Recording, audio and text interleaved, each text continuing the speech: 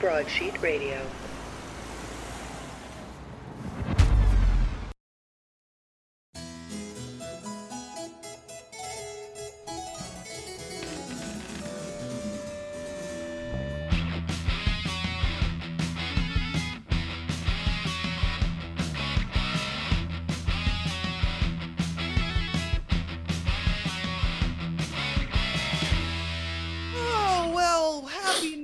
And welcome to another episode of Shared History.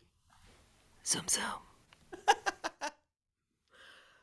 Because we are getting on this magic school bus and we are zooming through some history. We are zooming into 2022, right? That's what year it is. That's the future. Well, but we're in the past, Cass. Exactly. This is me on December 1st, 2021, pretending to be excited that it's 2022. Give me an Oscar, an Academy Award for me, please.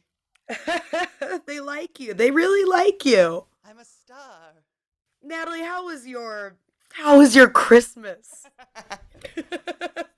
Make up a story for me. Oh man, it was wild. There was a food fight. Somebody broke somebody else's fancy electronic. There were fisticuffs. It was... Ooh, that's a regular Christmas vacation on your end. Oh yeah, I mean, just exactly what you'd expect at my family's household. Just absolutely. I was gifted $1 million. Fingers crossed. And, a brand new car and a jet so that I can just fly to see Natalie whenever I want. Just like the drive is a really tedious one from you to me. Yeah. I'm really glad that you have that jet. Yeah, it's been super nice. We see each other all the time now. It's only a week into the new year, and I'm already maybe sick of Cass just dropping by. Yeah. So it makes this Zoom thing really, really work out for us. Yeah. It keeps our love alive. I'm just kidding, Cass. There's always room for you in my heart and in my home. Still don't have a guest room. You know what? I'm pretending it's a month from now. I'm going to pretend that I have access to my guest room, which is impossible with the amount of work that needs to be done in my home from a construction project. Do you still have a basement? Or do you have a basement yet? Oh boy, do I have a basement now. I'm manifesting this, and it's not humanly wow. possible. I get stressed hearing about your construction woes, and I'm like 300 miles away. That's because we share, we have, it's a twin thing. It's an evil twin thing. Yeah. I'm so excited to be back in a new year. The second half of season fucking 5.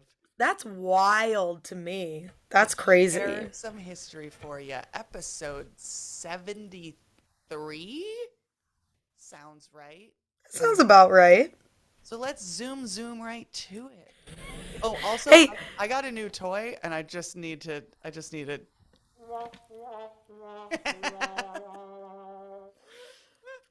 Y'all, shout out to Broadsheet Radio and Natalie's new podcasting room, and we are up in our ante. We got soundboards. I don't know what they do, but they've got dials that slide, and that to me is what fancy is. The important thing is, so we love DJ Rip. DJ Rip. We miss DJ Rip. And we miss recording in person with DJ Rip so that we could have said that he was on the ones and twos. Now I'm on the ones and twos today, and it's intimidating. You're DJ Nat. No, I mean, we can't replace DJ Rip. Oh, no. You're just on the ones and twos now. That's true. I yeah. But he's the number one and I'm the number 2. Let's zoom into some history. I think Let's I'm do going it first. You're going first, Nat. What do you... Oh, hold on. Do you have in this new year, do you have a new discovery for us? You know what? I'm glad you asked. I do. It's a thing. So you've probably heard Cass say that I love a good spreadsheet. I love some data. Hate math. Love data. I like when things are boiled down for me to easily understand. And I recently learned of something called Storygraph. Ooh, tell me more. Do you use Goodreads at all to like, do you use Goodreads at all to like, track your reading or to track books you want to read? I do, yes. Okay. Love Goodreads. Still use Goodreads. It syncs. I like that it syncs to my Kindle and that I don't have to remember to tell it that I read something unless I read it. Hashtag sponsor.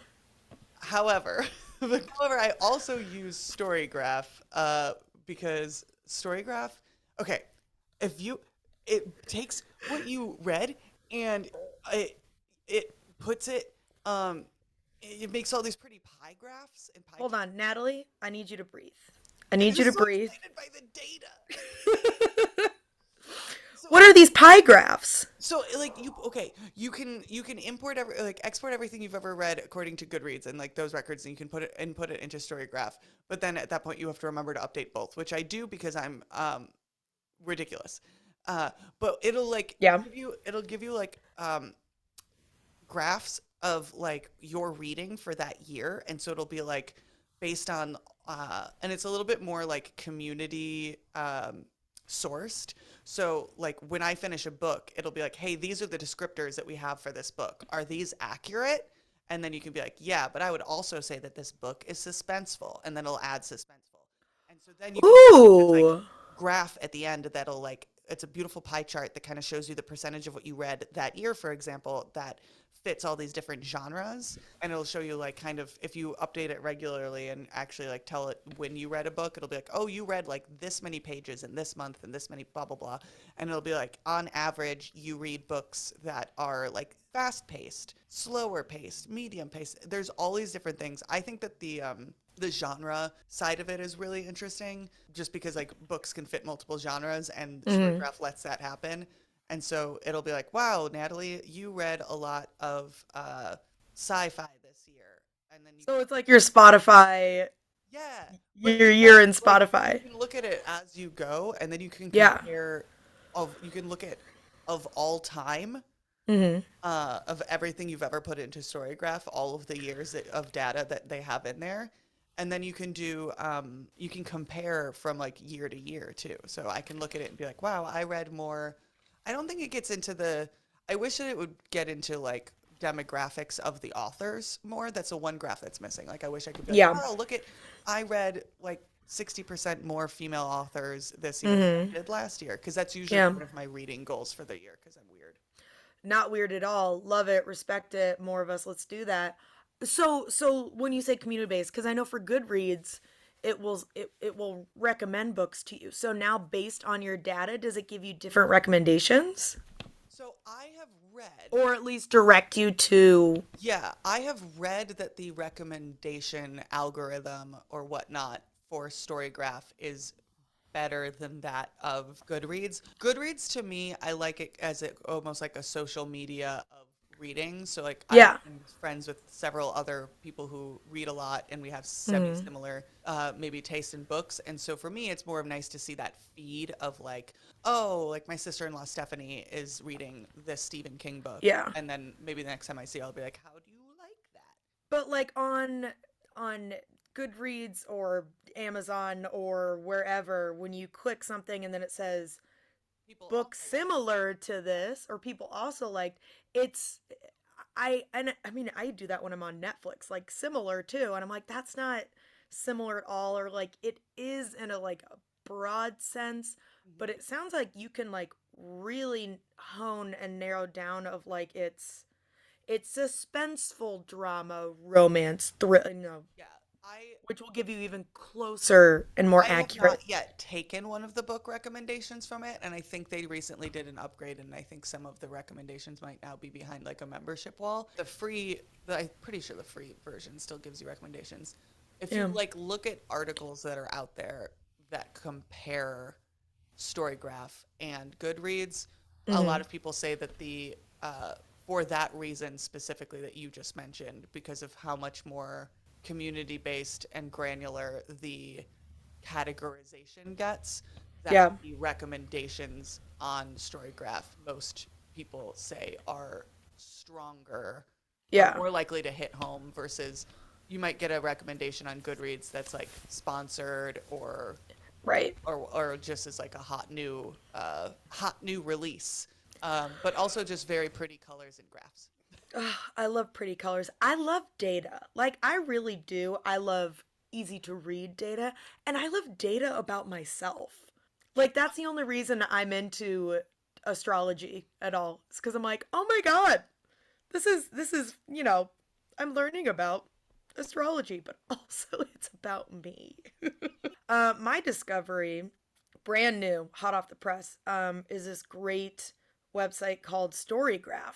Oh my That God. and that is how discoveries are made and taken, y'all. I just colonized your discovery. Oh, no. Woot woot. Oh, A no. lesson learned. You cannot trust Cass. Cannot. My hot discovery is the most enriching thing of my life, dog parks. It's a lot more normal to go to when you have a dog, so that's super nice. And oh my gosh, my sweet pup Rooney, we'll post pictures, is like 5 months old. She's gorgeous. And she just loves to play and romp. And all of these crazy dog parents who are like, we sit around and we watch them play.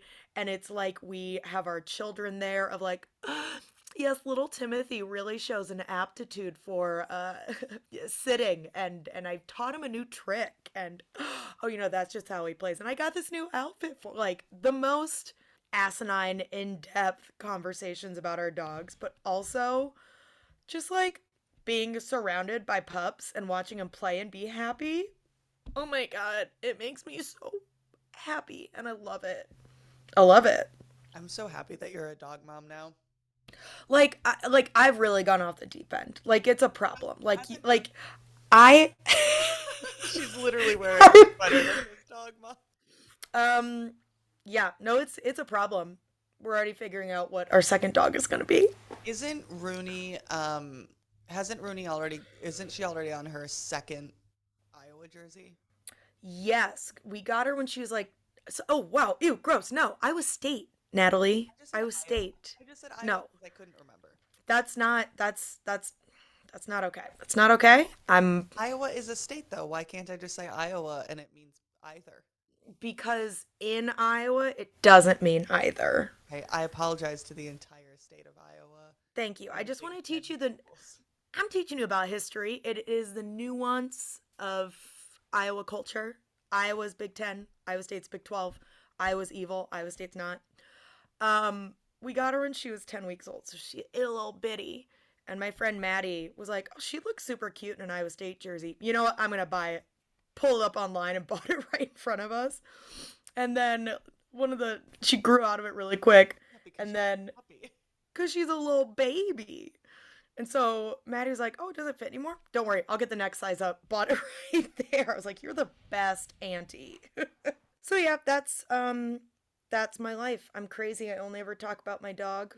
That one TikTok that's like, how freaked out would your dog be if they scrolled through your phone and saw how many thousands of pictures you have of them sleeping?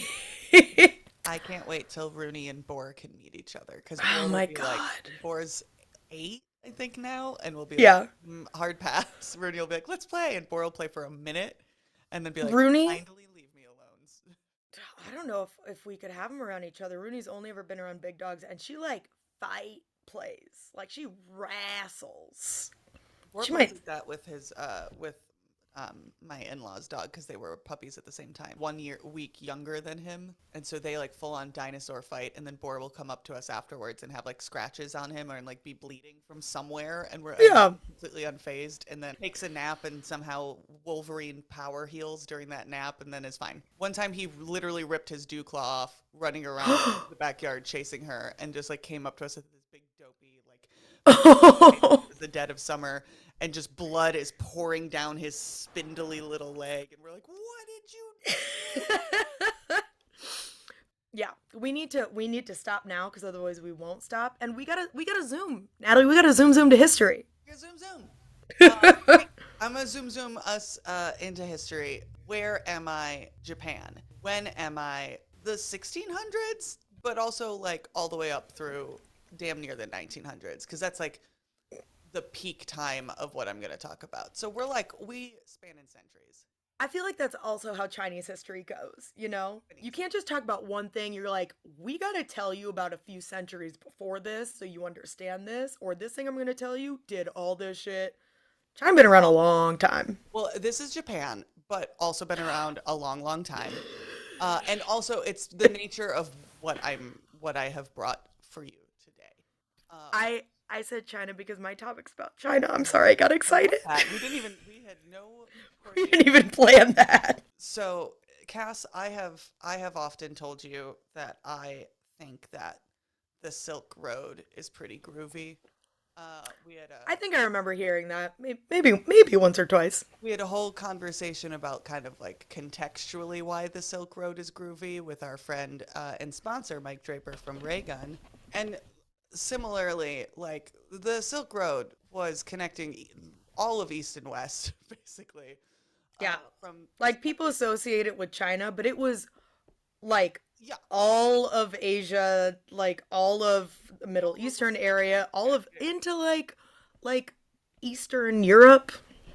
yeah, like a little bit into like Northern Africa, basically. Hmm. A point being, like road's gonna road. Road's been along for a while. The Silk Road like is very difficult to talk about because it's like what, like second century BCE to 18th century CE. So I'm taking you to the CEs, and I'm taking you to kind of a specific period of time because that is when this other road that isn't the Silk Road that I want to talk about was probably like most traveled. But it A was new road? a new road, a new old road to talk about. I'm going to talk to you about the Tokaido Road. Ooh, tell me more. So, like, the Tokaido Road, like, we're in pre-modern Japan. This is 303 miles, 488 kilometers for fans abroad, of road running mostly along the Pacific, so the eastern side, on the eastern side of Japan, on, like, the eastern shoreline. Tokaido roughly translates to Eastern Sea Road. And there were like five very prominent roads, basically, in this period in Japan that kind of like took you anywhere you needed to go. And the Tokaido Road was the most important, especially during the period that I'm talking about, which was the Edo period. And the Edo period is also known as the Tokugawa period, and that's because the Tokugawa shogunate was running the show during that time. So the shogun running the show. During this time, Japan was under the rule of this shogunate. It was Imperial Japan. There were 300 regional. I did not look up the pronunciation of this word because it was one of those things that I was like, oh, I've heard this in a movie before, and then now my brain won't say it. Daimyo, essentially feudal lords of Japan. There were like 300 in the country, and basically the shogunate and them ran everything. And the reason the road was probably so especially well trodden during those times was because in those 303 miles of it, it connected Edo, which is modern day Tokyo, to Kyoto and Western Honshu. So Kyoto was Japan's political capital. So it was kind of the former capital before this period, because Edo was the imperial city, and that's where the shogun was, and they required the lords, if you will, to make the trek to Edo like every 2 years. I imagine, since we're in kind of like a feudal system, I imagine it's like you come, you pay your respects to me, you pay taxes. So every other year, this road is like 303 miles of basically a parade of all of your local like governors and Almost ceremonial. like royal family almost. Yeah. Like your local royalty, your samurai traveled this road, merchants all up and down this road because it connected like three major cities. And I mentioned this period of time because during the shogunate, during this shogunate, the road is recorded as being very smooth and well kept. The roadbed averaged. Here's some very interesting stuff that everyone wants to know. The roadbed Data! The roadbed averaged like 18 feet, 5.5 meters in width. So we're a wide road. We can have passing traffic. It was a deep layer of crushed gravel overlaid with sand and then paved with stone whenever it was like mountain slopes. And it was like, no potholes here. We keep this road nice because we did it right in the first place, which is, listen, I have a huge bone to pick with Illinois infrastructure. I was going to say roads, namely Chicago. Because it's like if you invested the money to build them right in the first place, which you literally couldn't because transportation has evolved over centuries in America. Also, in the first place, it was wood and it burned. So you think, oh, second time around, maybe let's just do the job right. There's still areas in Chicago that there's like alleys and whatnot that are still like late 1800s cobblestone from when the city was rebuilt the first time. Because like and also there used to be streetcars. Like there are parts of Chicago that you'll be like, wait, is there a streetcar running through here? No, there's just the rails are still there from shit. Can I also say I love a good cobbled street? Oh hell yeah. Not if I'm wearing heels, but otherwise. Yeah. I haven't worn heels in a very long time. Neither have I. I'm a giant and everyone is smaller than me. I actually wore heels at a wedding this past fall, and because I was a bridesmaid, so the guy I was walking down the aisle with, I was like, I might be hanging on to you. I have bad knees. He thought I was kidding. And then we were standing the whole time, and then on the way back down the aisle, I grab him, I'm leaning, I was like, I need to take my shoes off. He's like, haha, okay. And then at the very end of the aisle, he's like, oh, you mean now? I got my shoes off. It's like, I can feel my ACLs. Natalie, there comes a time in every episode where I need to talk to you about Iowa. Wait, is this a new segment? No, it's an ad for our sponsor, Raygun, who I love for being a wonderful business and for providing me with a regular excuse to bring up Iowa. As if you needed one. Right. Raygun is the greatest store in the universe, hands down. They're headquartered in the greatest state in the universe. Okay. They also have other locations, including one in the best city in the universe, in Chicago. True. I guess you could say Raygun brings us together. Raygun kind of brings everyone together. True again. From home goods and paper products to their signature apparel, Raygun is all about good vibes, great laughs, and kind of just not being a shitty person. Yup. And they regularly collaborate with charities and special causes on special runs of products, and 15 to 30% of their net profits go to a variety of nonprofit organizations every year. And they sponsor this really dope history podcast I love. Right? So don't be a shitty person. Check them out at their stores across the Midwest or online at raygunsite.com. Use promo code SHAREYOULATER to save on your next order. Yeah, future married humans and people planning weddings, if you have a bridal party, the greatest gift that you can give is letting them choose their own shoes. I'm a big fan of the just tell me a color, as long as it's like not a weird, very specific color that I'm gonna have a hard time sourcing.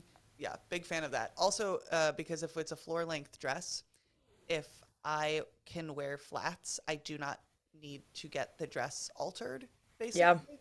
If I need to wear heels, I need to pay for extra length. It's the real thing. If I'm wearing a floor length dress and it needs to be the correct length to be wearing heels with it, I have to pay extra money for extra length of dress, only to then pay more money to have about 70% of that extra length hemmed off. So anytime somebody is like, you can wear flats and do whatever you want, I'm like, great, because then I don't have to pay for extra length. We were given a color scheme. I was given beige neutral or warm neutral. Didn't know what that meant.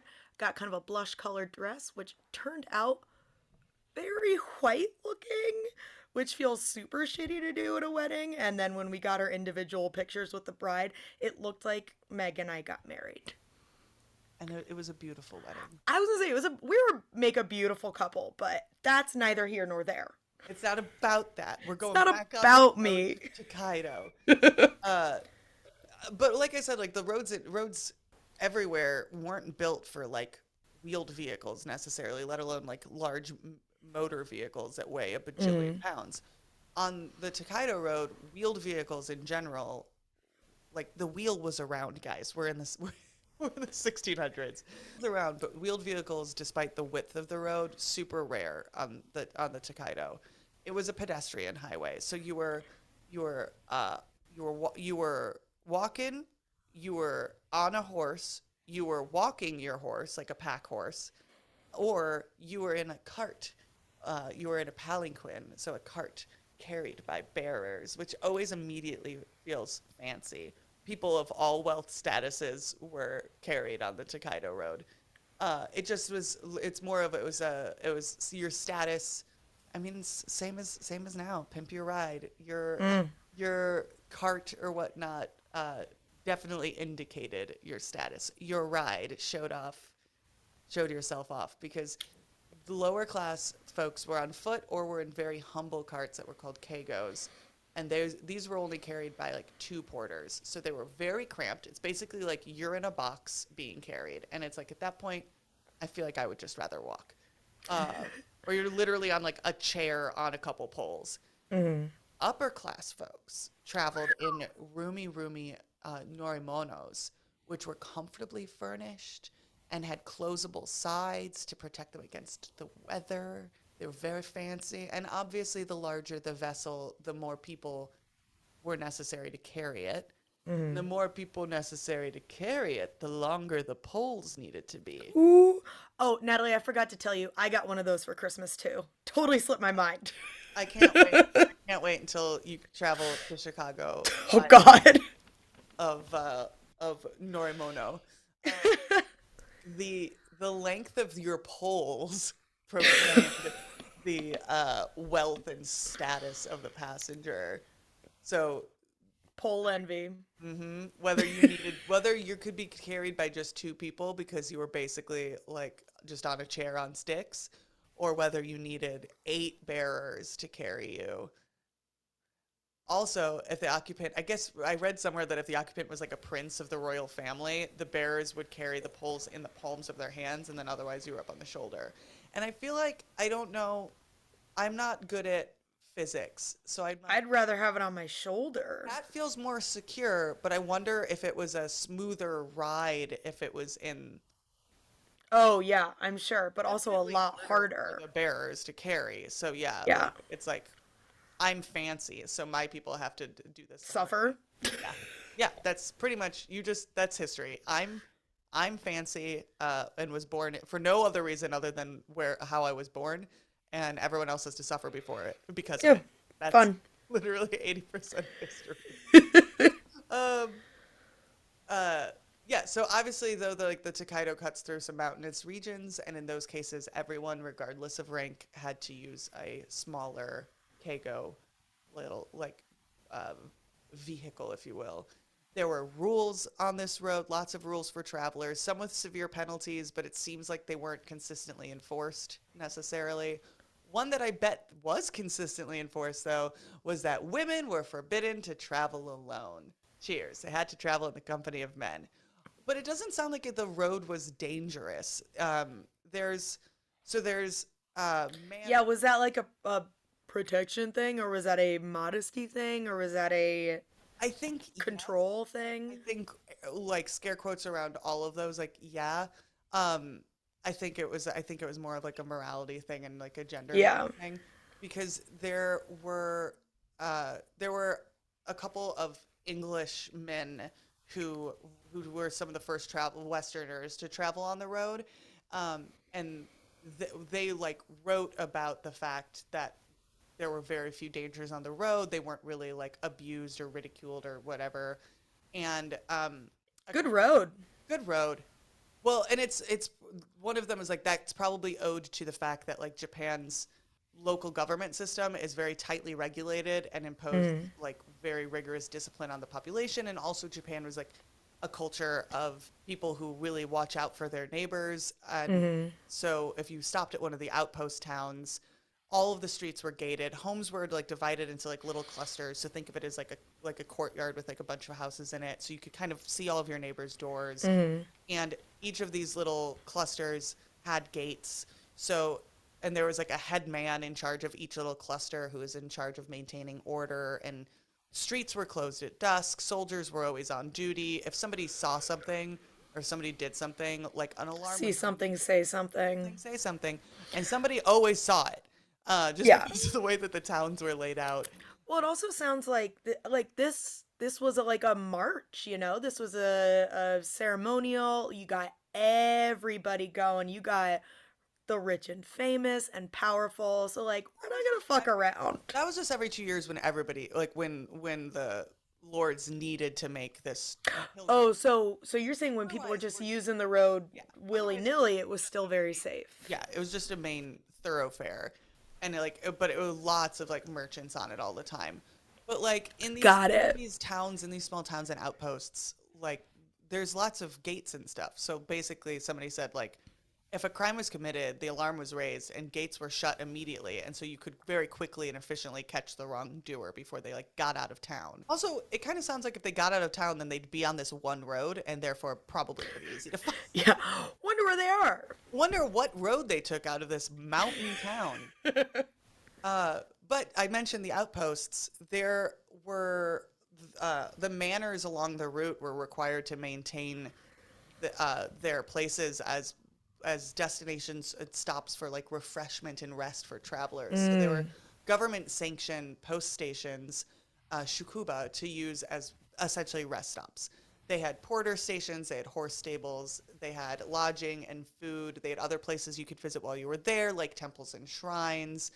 And the original Tokaido Road had 53 stations between Edo and Kyoto, 53 because of the 53 Buddhist saints that a Buddhist acolyte visited to receive teachings in his quest for enlightenment. So it was a very significant number especially for like travel. You had to have travel permits.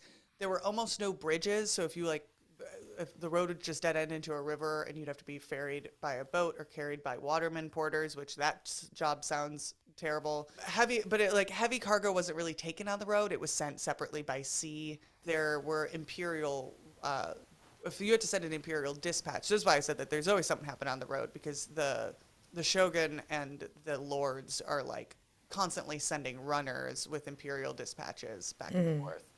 So if the weather was bad, or if that often meant that the water was bad, and there was a section of the road that you literally had to be on a boat for 17 miles. Like because there just wasn't just too many rivers, like one after another.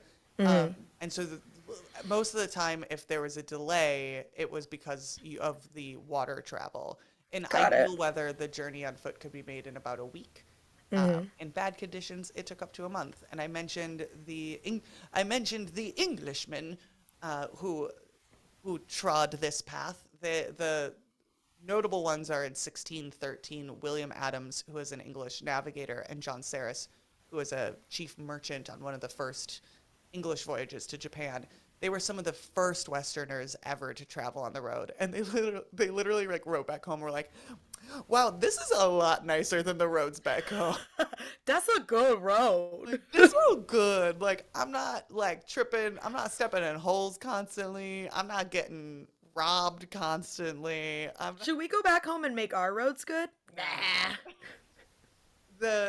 They also wrote about also the accommodations are great. Like having these government sanctioned outposts are amazing. The feasts were amazing. Like they said they feasted upon rice and fish with pickled herbs, beans, radishes, and other roots. And my favorite is that one of them writes about an abundance of cheese. It wasn't cheese, it was tofu, you silly European. I was gonna say, I don't think of Japan as being a big cheese hub. Just a bunch of whiteys had never seen tofu, and we're like, I love this 1600s, 1400s Yelp review. Yeah, yeah. 5 stars, good cheese, great road. And the slab that we slept on, top notch. They did not, however, speaking of the discipline in this local government, they did not, however, love the sight of the crucified remains of criminals, which, lined the roads on the approach to each town. Oh, So it's put a little damn. bit of a damper on the festivities. Yeah. But I just, You know what? Honestly, that's not new. Romans did it. Kind of everybody did it. Wasn't good. Not a fan of it, but like you've seen that before. Come on.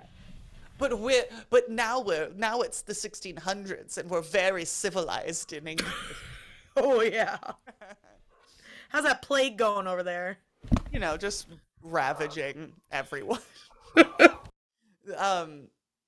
Yeah, so you can see the Tokaido in a bunch of art and literature from the time. Obviously, there's a novel about a journey along the Tokaido. It's called the Canterbury Tales. No, it's called the Shanks Mare. It's one of the most famous novels about a journey on the Tokaido.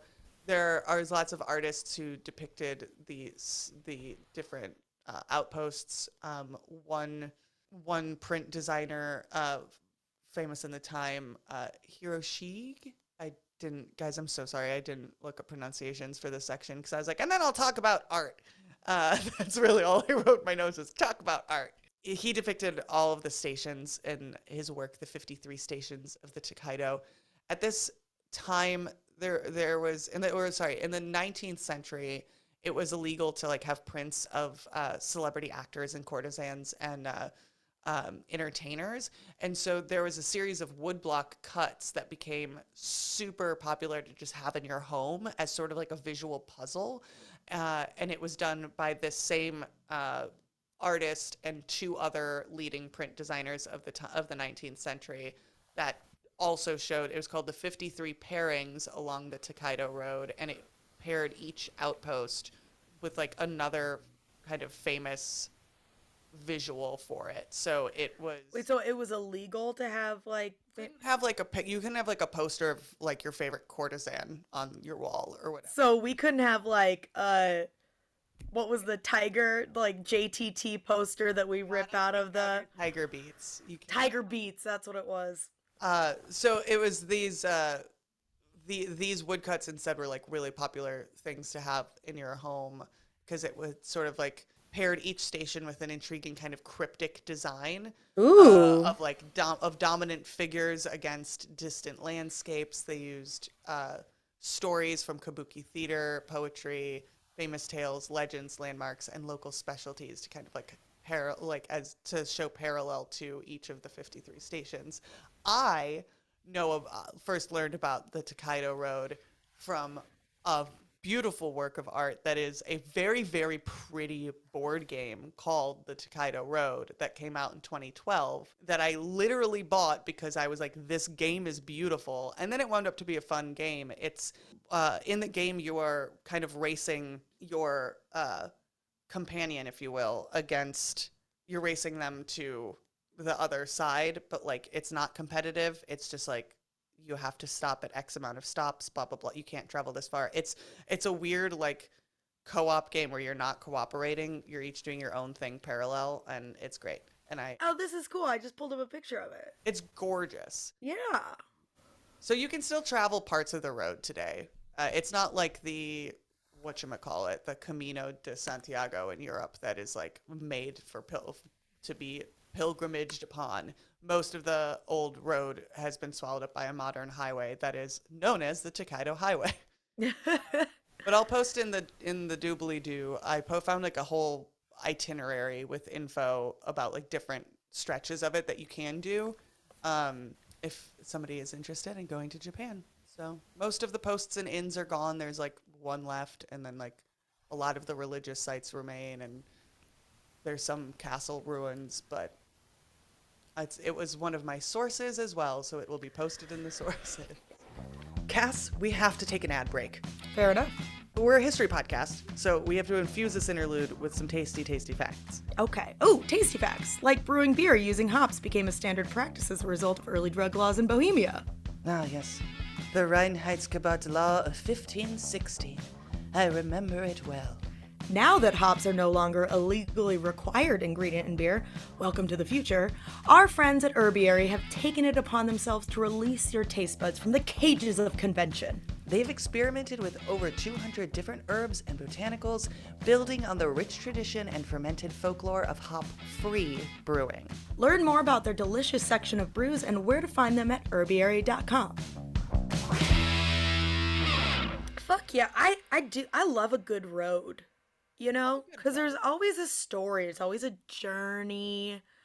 We might have to just do a road episode. Just do some roads? I think that would be awesome. Did you also bring a road? I did not bring a road, but where are we and when are we, Natalie? When are we? 6 days ago. Where are we? Los Angeles. Cass, that's not history. Just you wait. 6 days ago at time of recording. At time of recording, yes. Late not, November. Not in the new year. Like, how are you telling the future right now, Cass? There's this great article on BBC News, and I just read the headline that said, "What I learned eating at 8,000 Chinese restaurants." My interest was piqued. And this man, David R. Chan, he's 72 years old, and he claims to have eaten at nearly 8,000 Chinese restaurants across the United States. About his current count is 7,812. And I'm like, that sounds delicious. I saw the article. I did not read it. It was phenomenal. It's a beautiful article. Go check it out. And you're like, okay, like, cool hobby, bro. Why do we care? He grew up in California. His grandparents immigrated to California from China's Guangdong province. Even though his grandparents were Chinese, his parents were Chinese, he said he didn't really grow up eating Chinese food. He never really ate it. He didn't really like it. He didn't think the food was sophisticated, he says. And he said when we would go to banquets, he would just eat soy sauce on rice. Like, he wasn't into it, didn't really care. In the 60s, there was this kind of restrictive quotas on Asian immigrants were lifted. So there was an influx of Asian immigrants to the United States. Also, there was this famous moment, the rise of Chinese food in U.S. history. It said it became democratized when Richard Nixon ate a meal with the Chinese premier Zhu Enlai. It was televised. He was eating with chopsticks. It was this kind of, bringing together of different cultures. And people were like, what is this? Let's eat more of this. And so he said in the 60s, he was kind of more intrigued. He wanted to learn more about Chinese food, his heritage. The reason he said it was not really sophisticated was, and I thought this was interesting, when Chinese immigrants first came to the United States, it was in the 1800s, around the 1850s. A lot of them came to California for the gold rush. There was only 0.08% of the population in the 1900s was Chinese. They all came from one province and one town specifically. All of the first Chinese immigrants for a while. Yes. So it's not just like this was the first town that came over and then more people started. We have the food really from one region, one town. Exactly. So they came from Taishan, which is in the Guangdong province, which is where his grandparents were from. And it was such a small population that there wasn't a lot of food. There wasn't a lot of options. There wasn't a lot of diversity.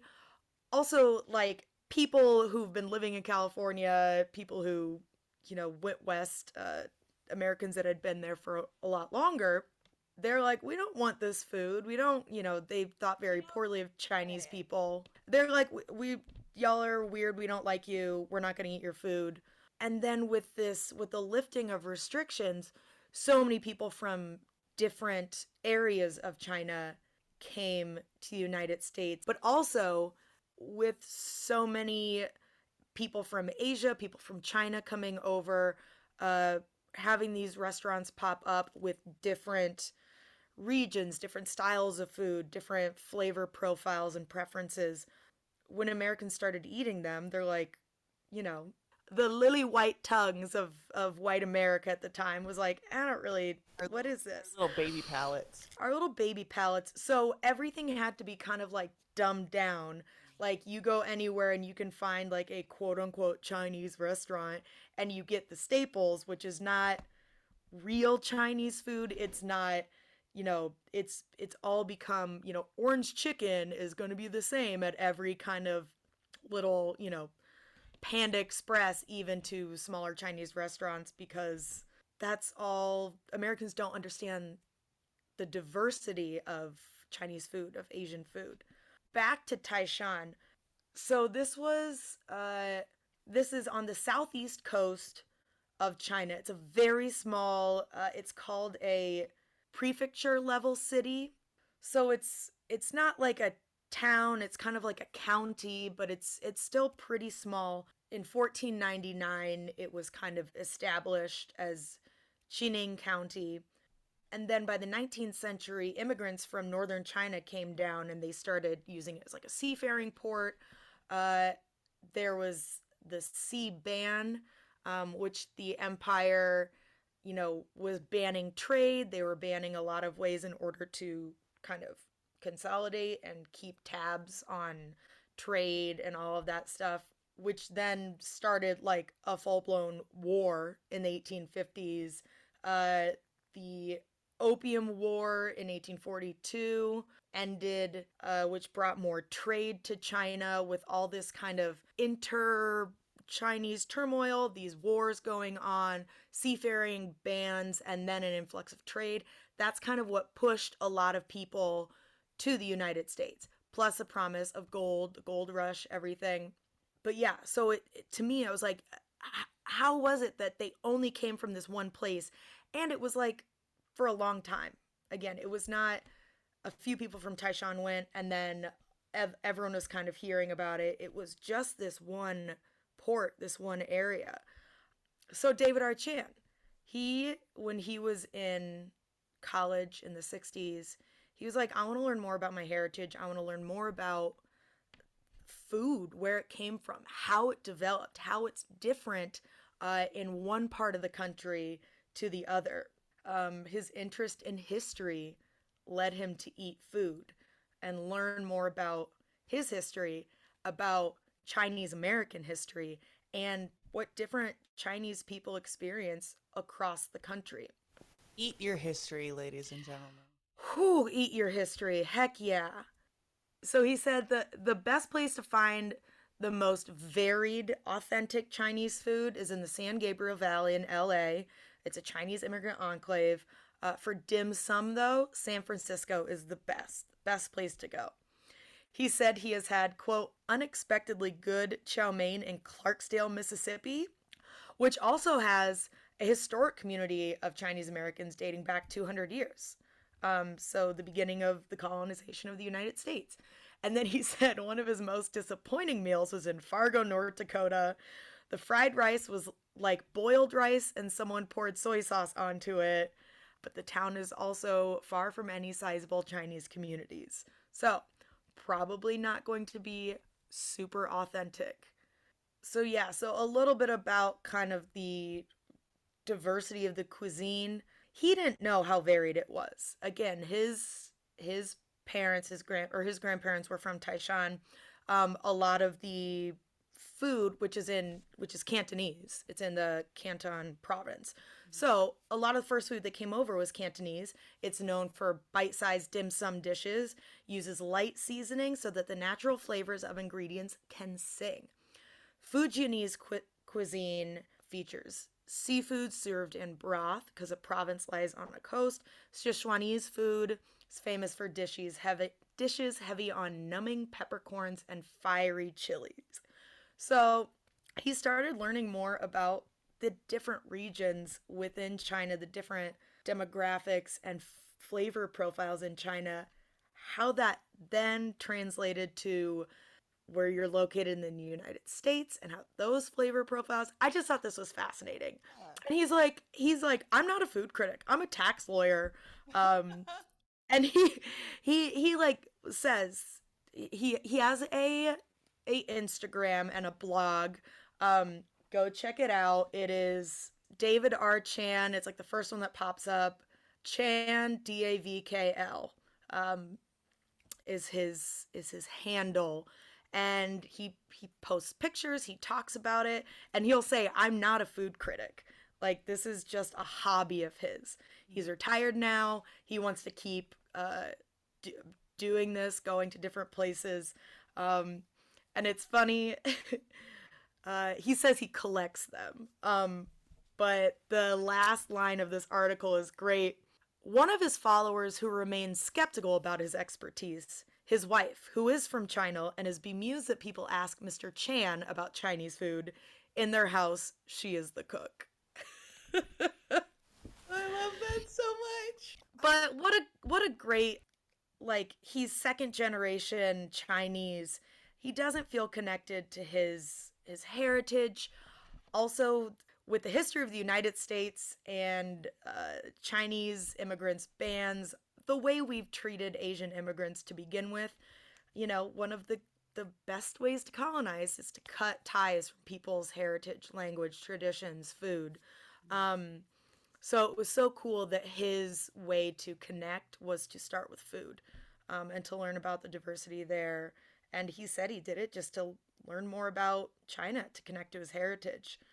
So I thought that was just a really sweet story. Also a great way to dive into history, you know? Pick something you like, find the history about it. Follow your stomach.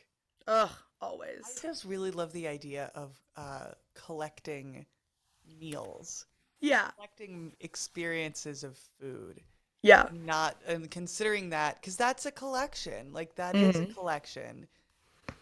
We always think of collections as physical possessions. Stamps, coins. Yeah, and it's like, and it seems cheesy to be like, you could collect experiences and memories. Yeah. But I feel like the best things on the internet are seemingly silly, and sometimes they're comedians doing it. There's the amazing Paula Skaggs, if you are familiar, bless her heart. She has a separate Instagram account where she reviews lean cuisines, but very earnestly reviews these lean cuisines. And so it's one of the joys of the internet is that you can have these you can digitize a collection of experiences for other people to enjoy and learn from.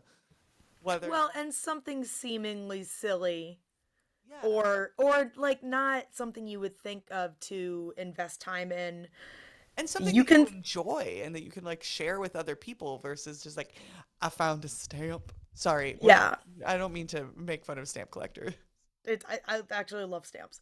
But yes, hobbies and collections seem to be kind of like hoity-toity. Like people can dismiss things because it's not cool or it's whatever. And that's what hobbies are. They're things that you like. They're ways to deep dive into something. Not that Chinese food collecting is silly at all, but follow your dream and follow what makes you happy and find a way to connect that to a community or to yourself or something bigger. I hope that he, as much as he tries and reviews actual Chinese dishes, I hope that he occasionally purposefully chooses something on the menu that he knows is just there for the Americans and that is like remotely authentic, remotely Chinese food at all. The gaggle of that where it's like, and then this is there for white America. So zoom yourself on a journey down the Tokaido Road, and then zoom yourself to your local Chinese food restaurant and see if David ever reviewed it. See what you can. Ooh, that's fun. I mean, we know he's been to Fargo, and we Right. know he's been to Clarksville, Mississippi. So go to his Instagram and see if you can figure out if he has been to a Chinese food restaurant by you and what he thought of it, and then go have your own experience and collect that into your heart and your tummy. Maybe we'll get him on the pod. I would. Oh die. my God. All right, well, New Year's resolution. Spam David Archan. I mean, social media spamming for people who we like has been good to us so far. Thank you for filling my head and my tummy with such a beautiful story. A delicious. Thank you as well. Thank you for all the data and the roads. God, I love a road. Is that weird to say? I love a data. There's so much history. And thank you, listeners, for joining us once again in the new year. We can't wait to bring you more episodes. It's 2022. What is time? What is happening? Who are we? What are we doing? Until next time. Share you later.